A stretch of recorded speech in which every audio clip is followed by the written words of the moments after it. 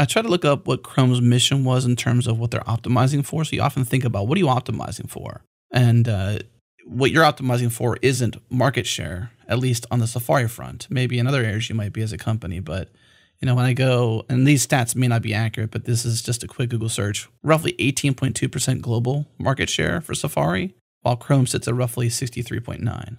So they may be optimizing for market share. You're optimizing for these sort of three pillars you sit upon, which is privacy, power, and performance, meaning that the moves you make for Safari aren't just focused on getting it to be the best, most used browser. It may be the best browser, but it may not be the most used browser. I think it gets even simpler than that. At Apple, we build the products that we want to use. And ultimately, numbers aside, that's what it comes down to. And so we want a browser that protects our privacy. Just personally, that's the browser I want to use. I want a browser that preserves my battery. I want a browser that I can use without slowing down my system. Right. Mm-hmm. And we're always going to prioritize the user when we make these types of product decisions. And as we kind of think about what we're going to do in the future, it's really as simple as that.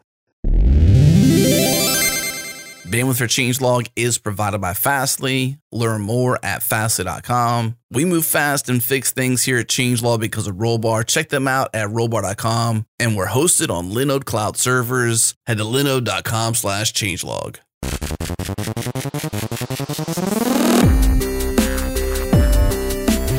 All right, welcome back, everyone. This is the Changelog podcast featuring the hackers, the leaders, and the innovators in the world of software. I'm Adam Stacoviak, editor-in-chief here at Changelog.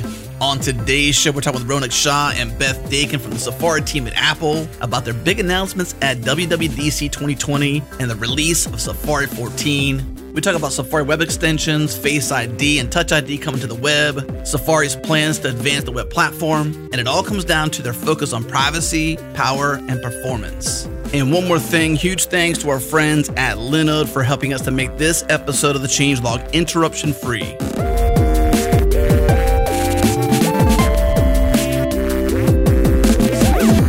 So we're joined by Ronak and Beth from the Safari team. Thanks so much for coming on the Changelog.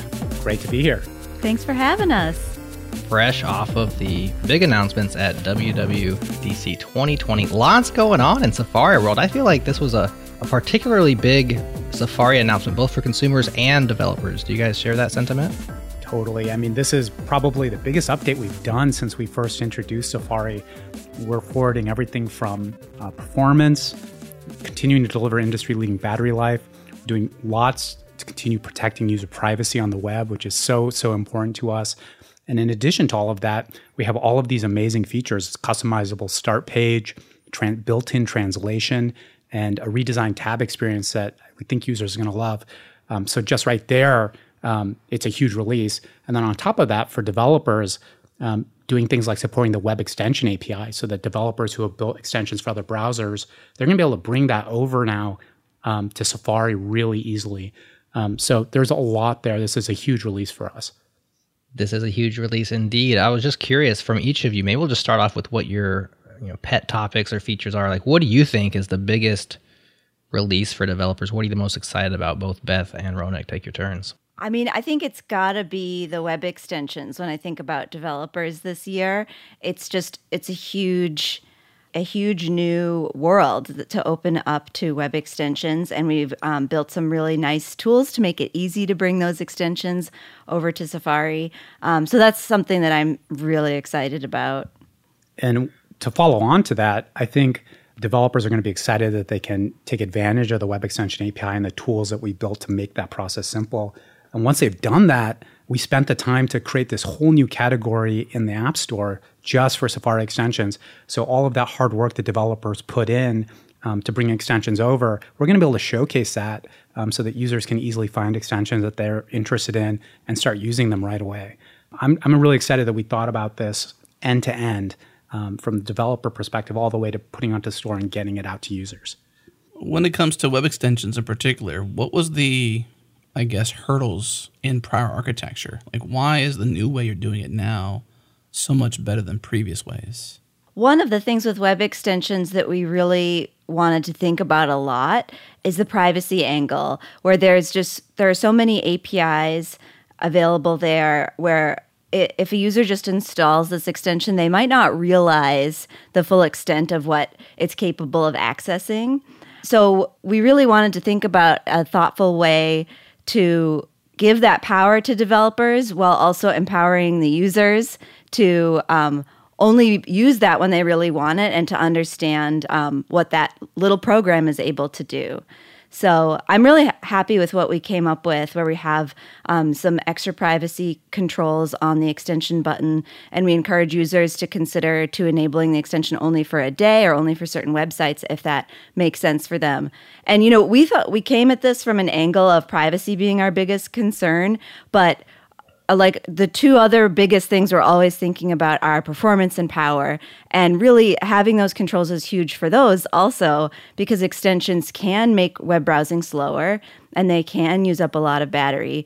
And so just having a little bit extra ability for users to control the extension and when it's running and encouraging them to consider that makes me feel a lot more comfortable with how powerful web extensions are. So this API that you're now supporting, this was developed by Mozilla? Is this a open specification and Mozilla and Google have been supporting it and now Safari supporting it? Give us a little bit of the history on that because I'm not aware. So it's technically not an open standard right now.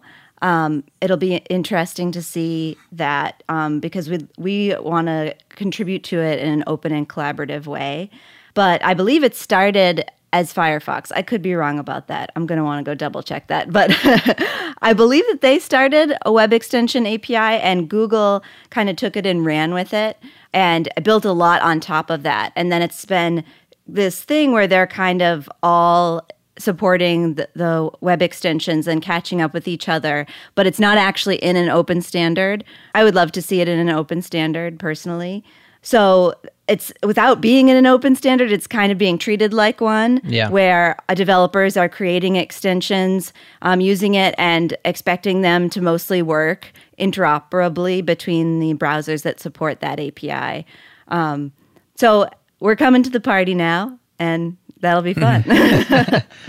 Awesome. Well, you got a welcome from from Mozilla on that front. Caitlin Neiman mentioned in a blog post on the Mozilla blog, she mentioned, at the WWDC 20 event that you announced this thing, and she even in her own words says similar to Firefox's Web Extensions API.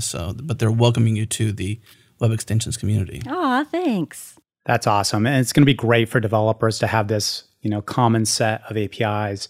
And there may be differences here or there, but to have that common set of APIs that they can develop against is going to be a big deal. Yeah, so as a web developer, a lot of the extensions that I end up wanting to install are developer-focused extensions. And so these are a lot of people scratching their own itch. I even have created a couple over the years as well, and I felt the pain of writing this common little JavaScript interaction and then saying, okay, now I have to create a Firefox extension and a Chrome extension, and I am a Safari daily driver, so I'd create a Safari extension.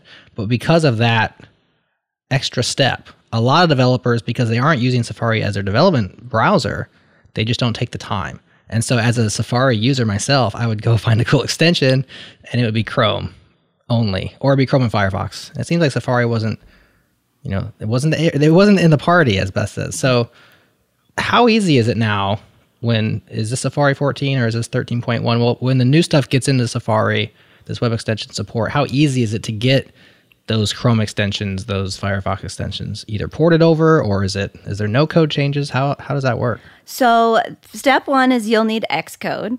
But from there, if you have an existing extension, it's super easy. We built a command line tool, Safari Web Extension Converter, that can take a Firefox extension or a Chrome extension or an Edge extension and convert it to a Safari extension.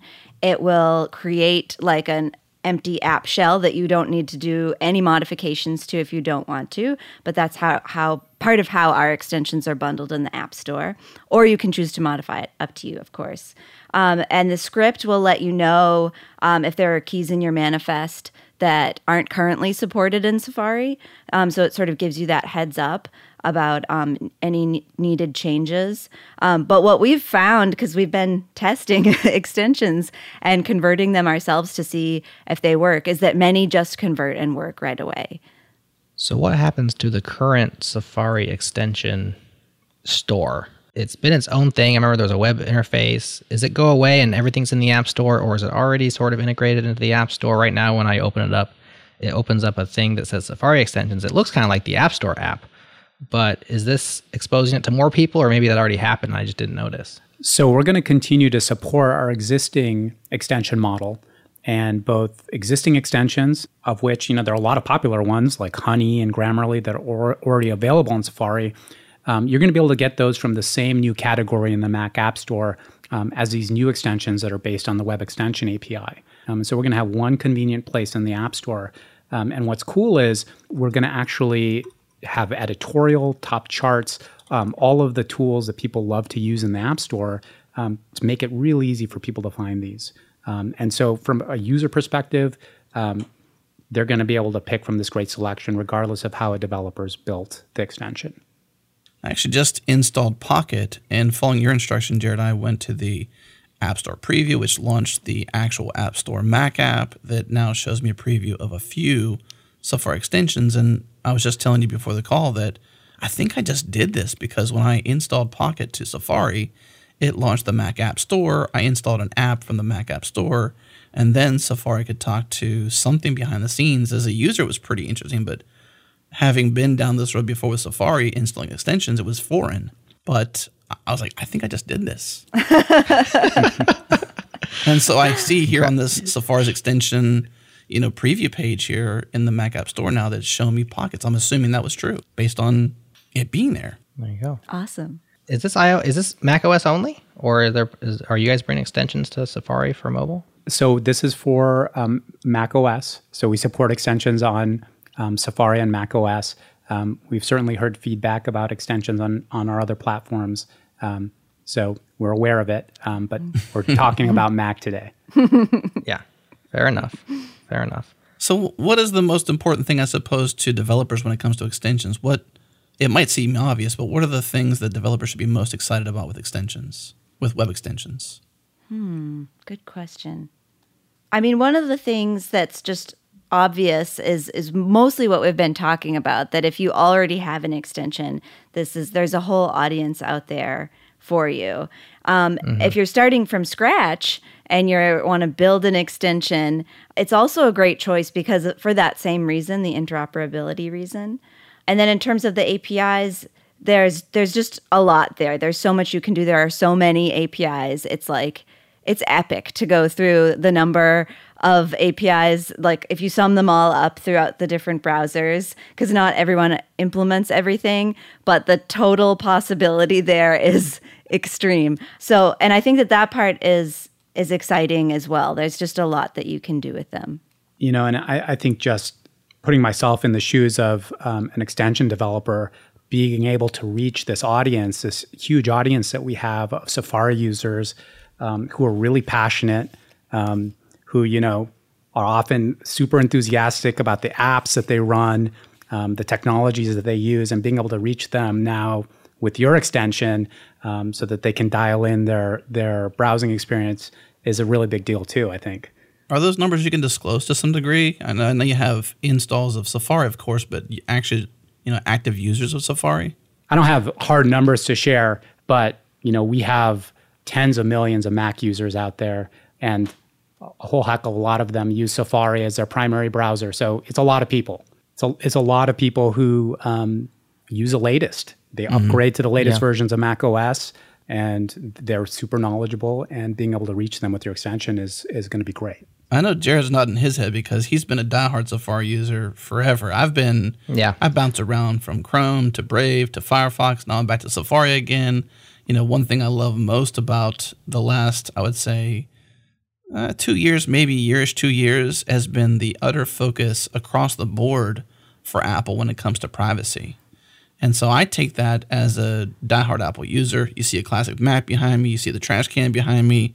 You know, the pseudonym for the prior Mac Pro. I'm using an iMac Pro right now. I mean, I've got an iPhone in my pocket. I got an Apple Watch on my wrist. I'm an Apple user, long story short. And so to not use Safari primarily was kind of troublesome. And some of that was because of the lack of dev tools or the differences between different browsers, which I'm sure we'll probably talk about. But, you know, Jared nods his head every time I say Safari. So he's a diehard Safari user. Whereas me, I'm wayward when it comes to browsers. It's wayward. I mean, you've heard experimental.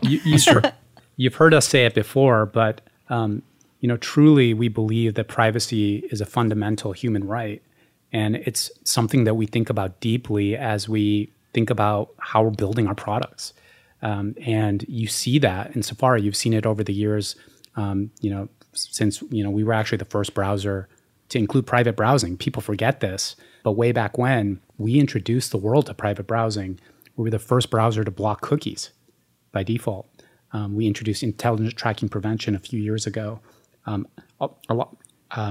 People may not know this, but back in March, we actually became the first browser to block all third-party cookies by default. I believe we're still the only browser to do that. So we have a long history here of being pioneers in protecting user privacy. And you see it even in this release, from the protections that we built into extensions, into this release of Safari, to what we're doing with Privacy Report. So users are aware of how they're being protected as they browse. There are things that we do to protect our user privacy. We're also doing them because we think that we can help push the industry forward on this, in the hopes that users do become more aware and they demand more from the technologies and products that they choose. Yeah, I think if we don't have people like you and Beth leading the charge to, and the rest of Apple to focus on privacy, I mean, it's a license to not care if you don't have companies like Apple stepping up to do that. At its core, not just in the Safari world, but at its core. Absolutely, and that's a responsibility that we take really seriously in the product. It's not who we are to not care. We care deeply about our products and our responsibility to our users. So this is something that you're going to continue to see us pushing forward on, for sure. So security, privacy, and usability, these things are eternally at odds, right? You trade them off, and we see people trading privacy and security oftentimes for convenience and to our own detriment. And then it takes us a while to realize that was a bad idea, and we start to learn. And so one of the things that's been a long time problem for web developers, web applications, is like, how do we do authentication? How do we do security? How do we manage these things in a way that's A, secure, B, not annoying, and C, usable? And one of the things that seems cool is that you're bringing some of Apple's technology around Face ID, Touch ID, and these passwordless authentication schemes to the web. And as a Face ID user, I just love when I can Face ID into an app. Like, if I can launch my bank app and not have to do a password, or if I can launch my whatever app that I would have to sign into and just Face ID, boom, or Touch ID, boom. Doing that on the web seems like it could be a nice balance between not giving up that security, removing the need for passwords maybe, but then also having the usability of I can just look at it, or I can just double click on my watch. Tell us about Face ID and Touch ID for the web. Yeah, we're super excited about these. So this is using the Web Authentication API, which is an open standard JavaScript API. And we added support for web authentication for use with public keys last year. I think it was last year, unless it was the fall. Let's say last year. Okay. And what's new now is that you can also use Face ID and Touch ID. And I think that that's going to be, like you, from the user perspective, like, that's huge, especially like when I'm on my phone typing in like a really long password. Usually I'll get the autofill, so that takes care of you too. Right. But I just love that this will be an option, and I also love because it has this opportunity to to give you that extra layer of security, because it can be as a second factor authentication also. And another thing that's really exciting about the Face ID and Touch ID for the web is the Apple anonymous attestation part of it. So I don't know if you've heard about that. That's a thing. So whenever you're doing one of these authentication processes, the website can ask for the security key or the phone, in the case of Face ID or Touch ID or Mac, to perform a process called attestation to prove that it really is what it says it is. And that can potentially be something if it's always the same, if the security key is always returning the same attestation, then it's potentially a fingerprinting vector across different websites. But the way we'll do this for Face ID and Touch ID for the web is that each of the domains that you have a password with, that you have an account with, will get a different attestation. And that keeps it totally privacy preserving, removes the possibility that there's a fingerprinting vector there. So that's one part of that technology that I'm really excited about. That's very cool. So let's take a standard website that uses an email and password today, and they find out about Face ID and Touch ID for the web. What does it look like to integrate and get it set up? Maybe it's go read the web authentication API and leave us alone. But what does that look like? What are the steps? Do you guys know? It's not a lot. I don't have them in front of me, but basically there are really just a few JavaScript calls that you need to be able to make and use, and probably you need to add some user interface as well, where you're actually like encouraging users to set up Face ID and Touch ID, because it won't be a replacement for your password since it's tied to your device. We wouldn't want, like, in case you lost your device, that would be a problem. So you still need a regular password, so it's like a second step. So creating that user interface is probably the hardest part, to be honest. The actual JavaScript calls that you invoke, they're minimal and pretty straightforward. We have a session at WWDC this year all about this. Meet Face ID and Touch ID for the web, and there's some sample code in there that's very straightforward.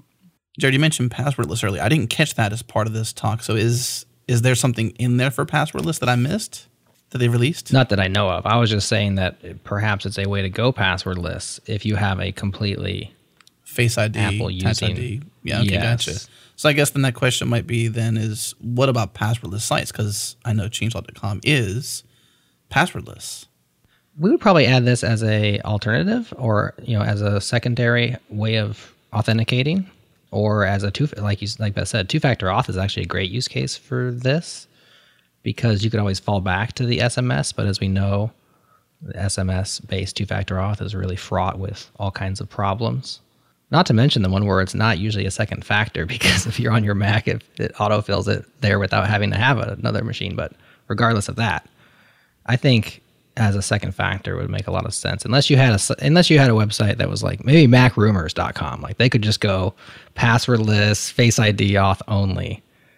But they're probably the only ones, or all the other Mac sites. So I think it's worth mentioning also that, of course, so many developers have adopted sign-in with Apple to replace the traditional account, so that users have this really seamless way to sign in across apps and the web. And so that's something that we've seen huge success with. I think we've had 200 million accounts created using sign-in with Apple already. Wow! So it's a lot of millions, and it's been and a lot of developers are seeing actually an increase in accounts created. We think thanks in part to sign-in with Apple. So we're super excited about that as well. Well, let's talk about the motivation there then for users to use Sign It with Apple, because you see Sign It with fill in the blank all over the place. Why do people choose Sign It with Apple, and why is that successful, I suppose? What makes people use that versus Sign It with Twitter, LinkedIn, GitHub, you name it? Well, I think the big thing here, there are two big things. One is that it's so simple to sign up. We've made that process seamless. You don't have to share your personal information. You're in control of it when you create an account, and you're not being tracked. as you use apps and across the web, we talked about how important privacy is. And this is just yet another example of that, of giving you a way to easily sign in, to be in control of your information, and to do it in a way where people aren't tracking your behavior. Yeah. And you can kind of tell from the numbers that that's something that people care about, and it's a really big deal. Well, as I read off the list too, I sub-thought was those are all social networks of some sort. And Apple is not a social network. So having my authentication tied to, say, Twitter, GitHub, which isn't really a social network, but it kind of is, or LinkedIn, which totally is, or Facebook, which, well, it's Facebook. Totally is. It totally is. So there's no scrutiny there. I guess I have less concern with if for some reason that got hacked somehow, I'd be tied to like my social network being taken over by someone. We're in the fortunate position where our business is built on doing what's best for the user. So we don't need to compromise when it comes to things like helping you log into a site. We get to put the user's best interest first. And you can see that in the product itself, the way that it gives users control.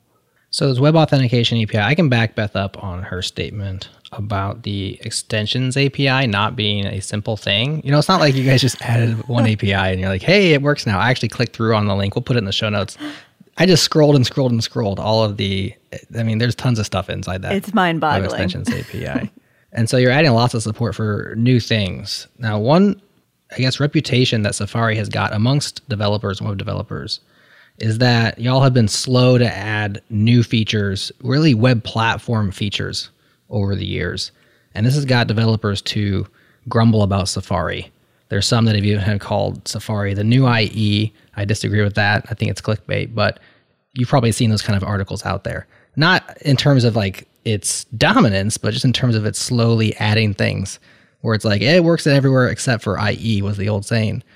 And there's lots of features that worked in lots of places except for in Safari. Web Bluetooth, Web VR, Web GPU. There's lots of them. I'm just curious what y'all feel about that criticism.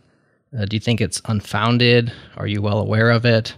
Does it hurt your feelings? Are you trying to change that perspective? What are your thoughts on that? So definitely aware of it. And it does hurt my feelings, but we don't have to get into that. But when we add APIs to Safari, we want to be really thoughtful about it because the most important things to us, our core principles as a browser and as a browser engine, are privacy, power, and performance.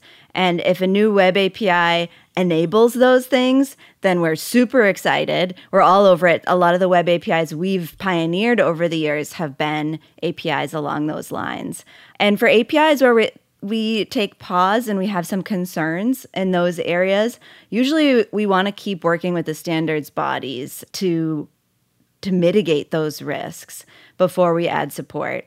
I think that in some cases where we have those concerns about power, performance, or privacy, that it can easily be viewed as like, oh, just, not implementing the latest thing to give the capability and I want to put all of my code together.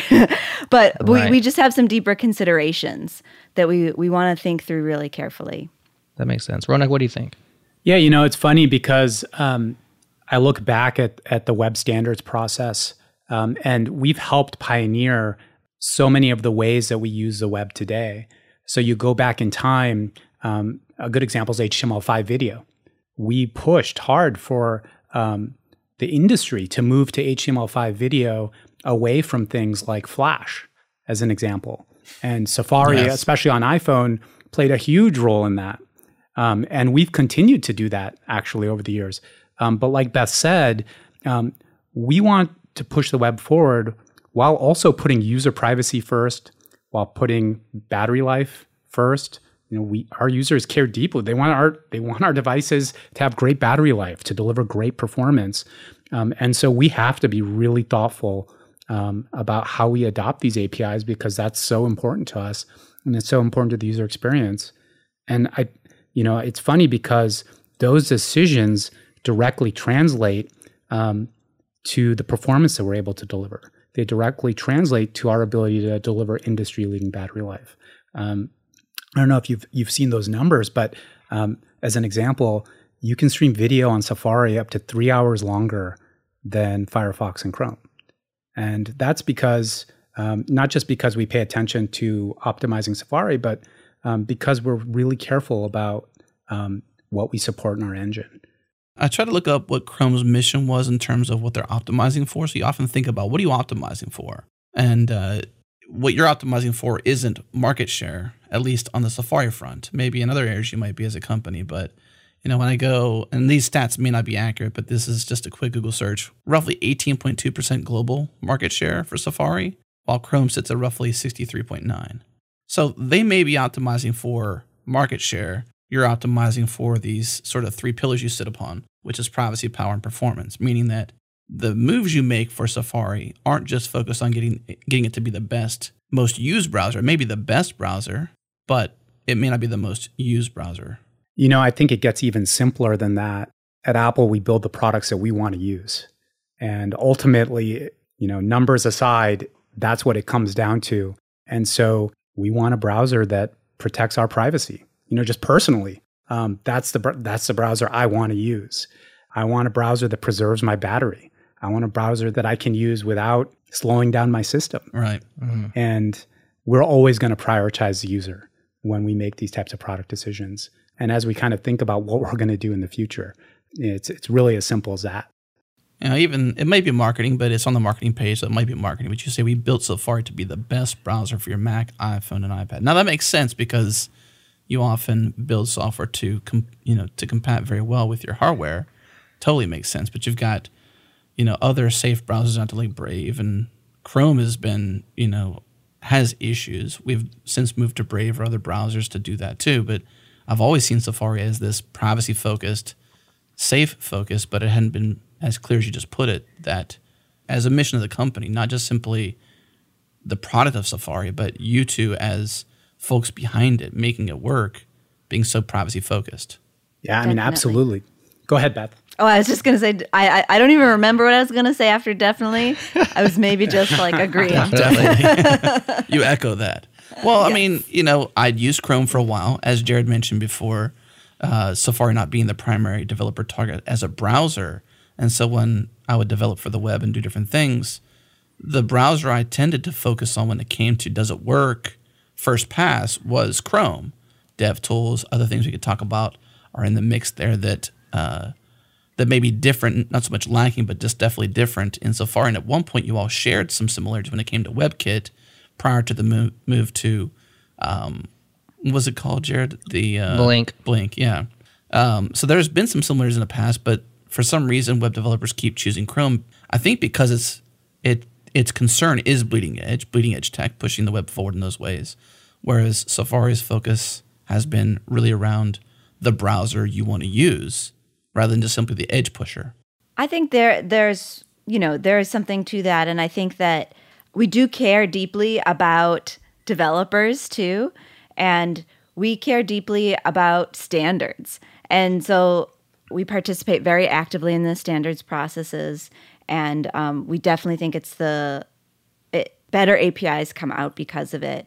And we care deeply about developers. We do want to know what APIs you want to implement, and we don't want people to feel like we aren't listening, even though that can be the mood on Twitter sometimes, like you were saying. But we really welcome new feature requests, especially when you have a specific use case that you're trying to do, something you really want to achieve. That's super interesting to us, and you should definitely file requests for APIs that you want to see.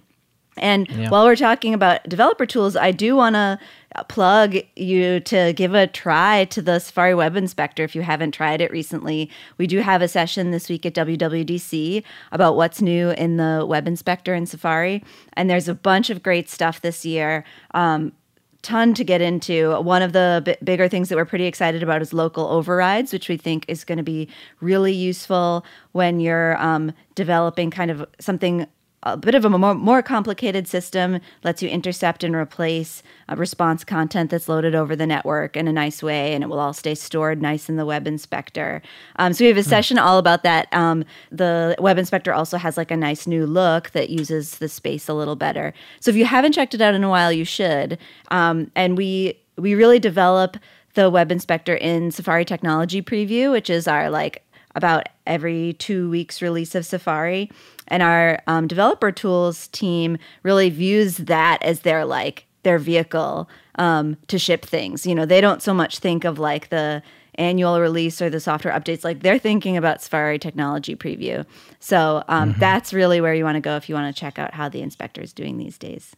Is there any sort of content out there from that team that people can follow? Like, how do you keep, if you want to pay close attention, how do you pay close attention to that? That's great. So yes, at webkit.org, we have a lot of blog posts there, and we do tend to post a good number about the inspector. And we also have the Web Inspector reference guide on webkit.org, which is pretty thorough documentation.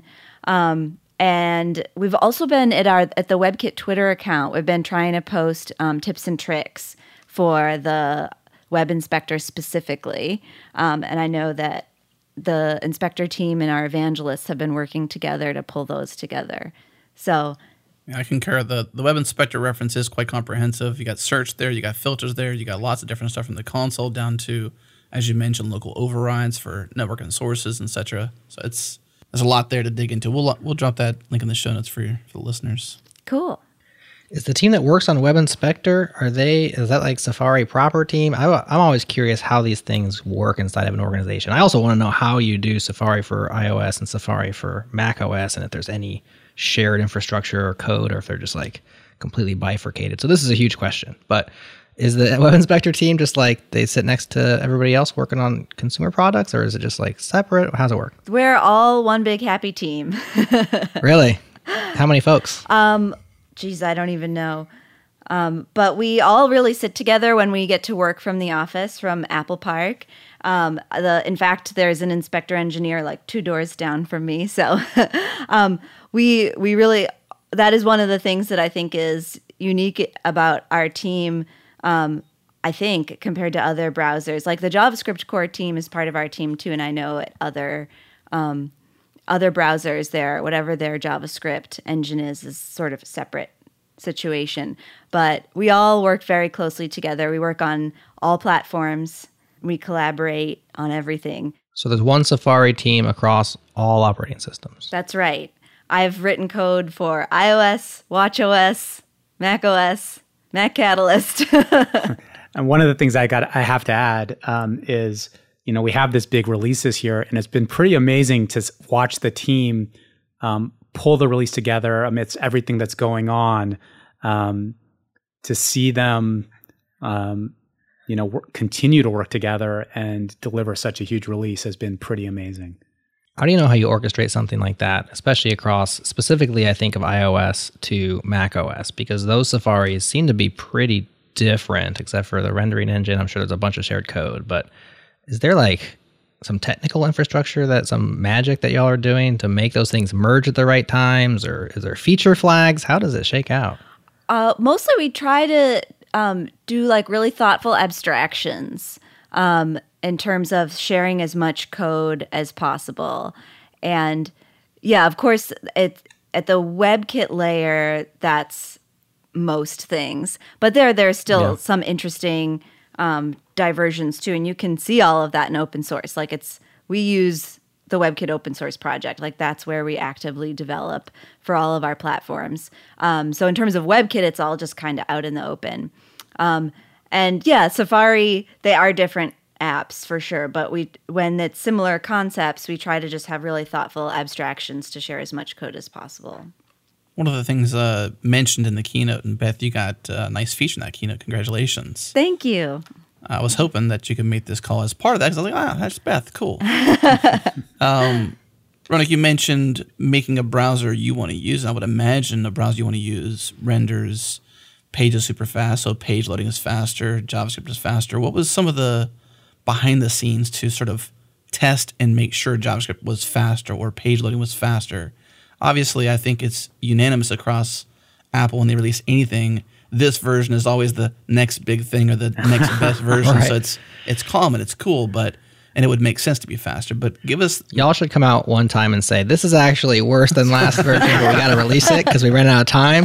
But that would never happen. That would be fun. That would win some authenticity points. That's right. But what are the behind the scenes of actually making some of these things faster? Sure. So we have a bunch of the details around our testing on the website. If you scroll down, you can take a look at that. But the idea was, the idea behind the performance improvements this year was that we really wanted to improve performance of the things that you do every day. Of course, JavaScript is prevalent across the web, but loading sites that you load all the time, we want to make that super fast. And so we picked a set of representative sites, some with tons of JavaScript. The variety of sites that we thought represented what the types of sites users to commonly visit. And we spent a ton of time. The team spent a ton of time optimizing page load to make that a really great experience. And even in this first seed, it feels really great.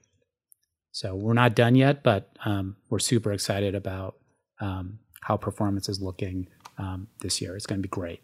We're pretty relentless about performance too. We have a number of benchmarks that we run internally, including all of the public ones, and we measure, we optimize, and we fix regressions, and it's just a never-ending cycle. We always have at least a zero regression policy, which is why you won't see us coming out and saying that it's slower than last year, because we're constantly measuring.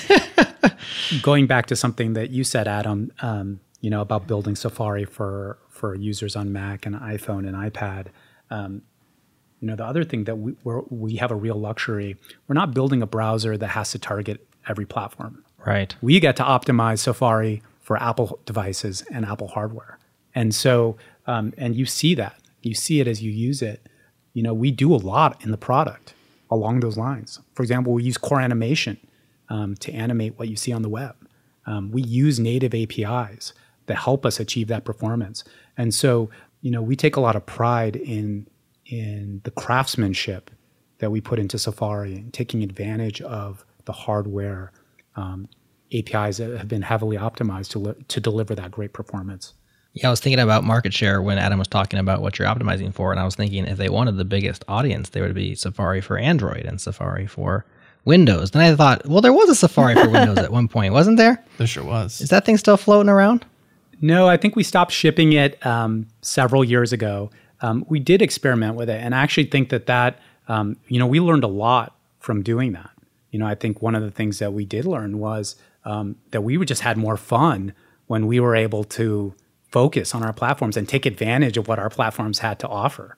And we focused on that since.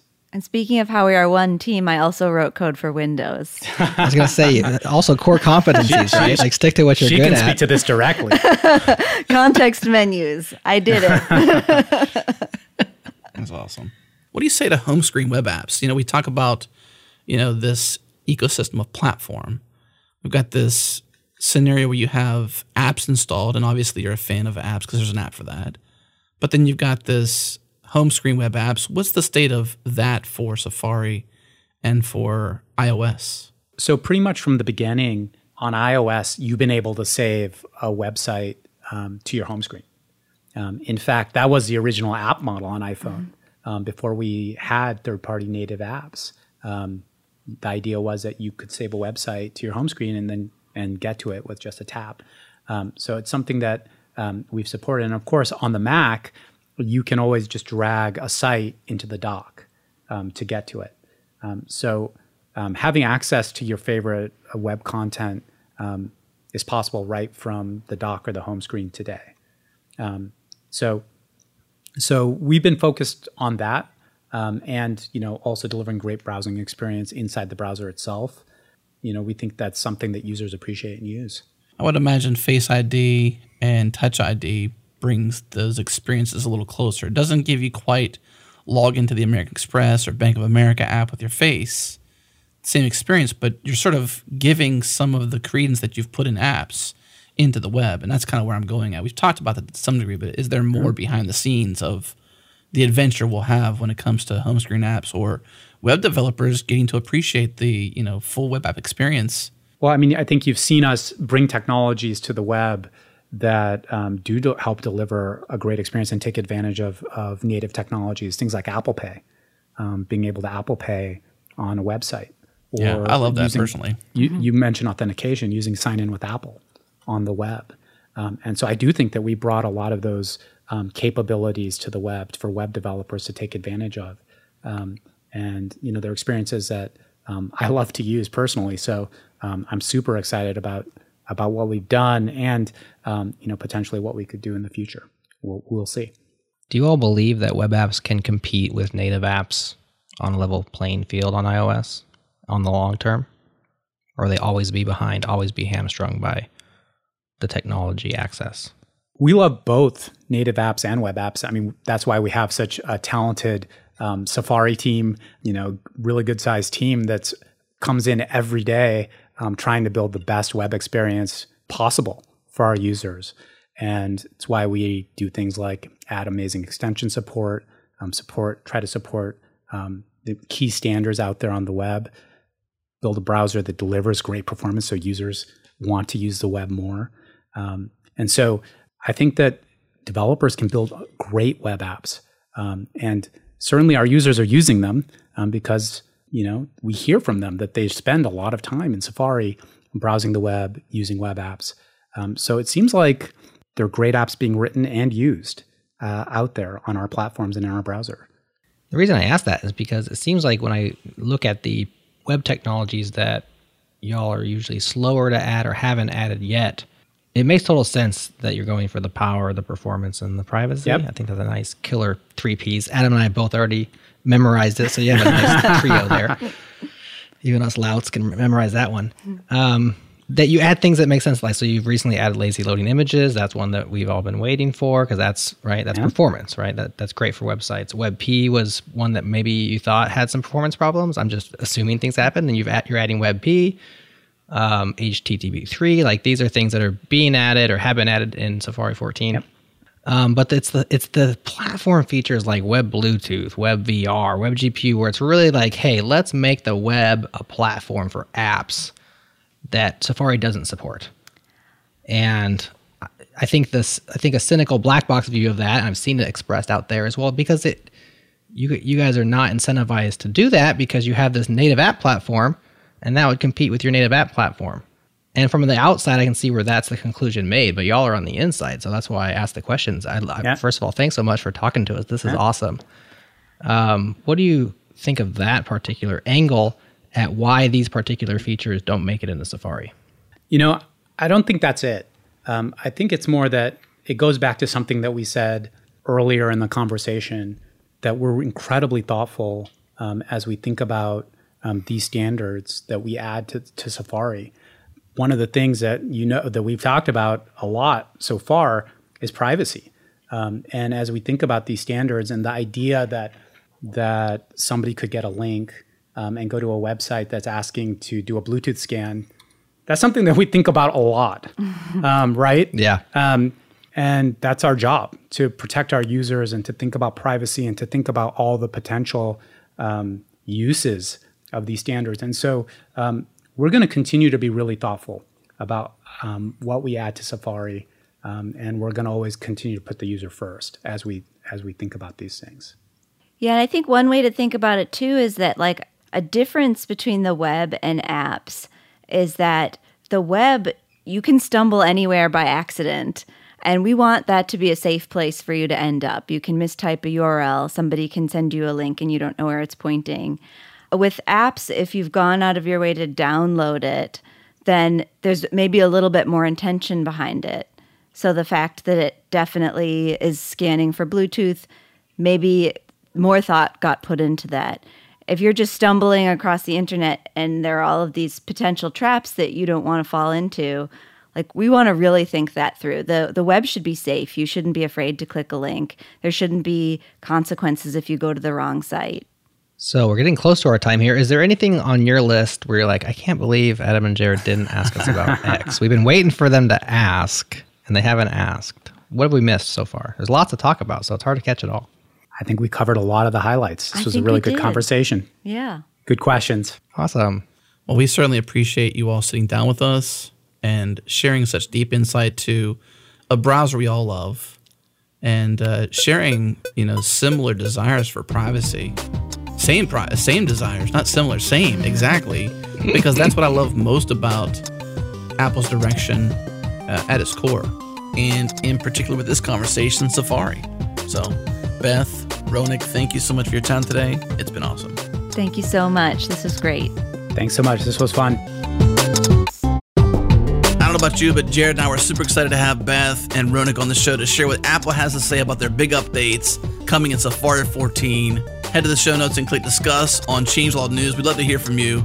And one of the best ways you can help us is by sharing this episode with a friend. You can tweet it, you can Instagram it, you can share a blog post with your favorite podcast and include us in it. Or you can even give us a rating or review in Apple Podcasts. And huge thanks to Linda for making this episode interruption-free. Also, thanks to Breakmaster Cylinder for making all those awesome beats for us. And last but not least, you can subscribe to all of our podcasts in one single feed. Head to changelog.com/master or search for Changelog Master in your favorite podcast app and subscribe. You'll find us. Thanks again for tuning in. We'll see you next week.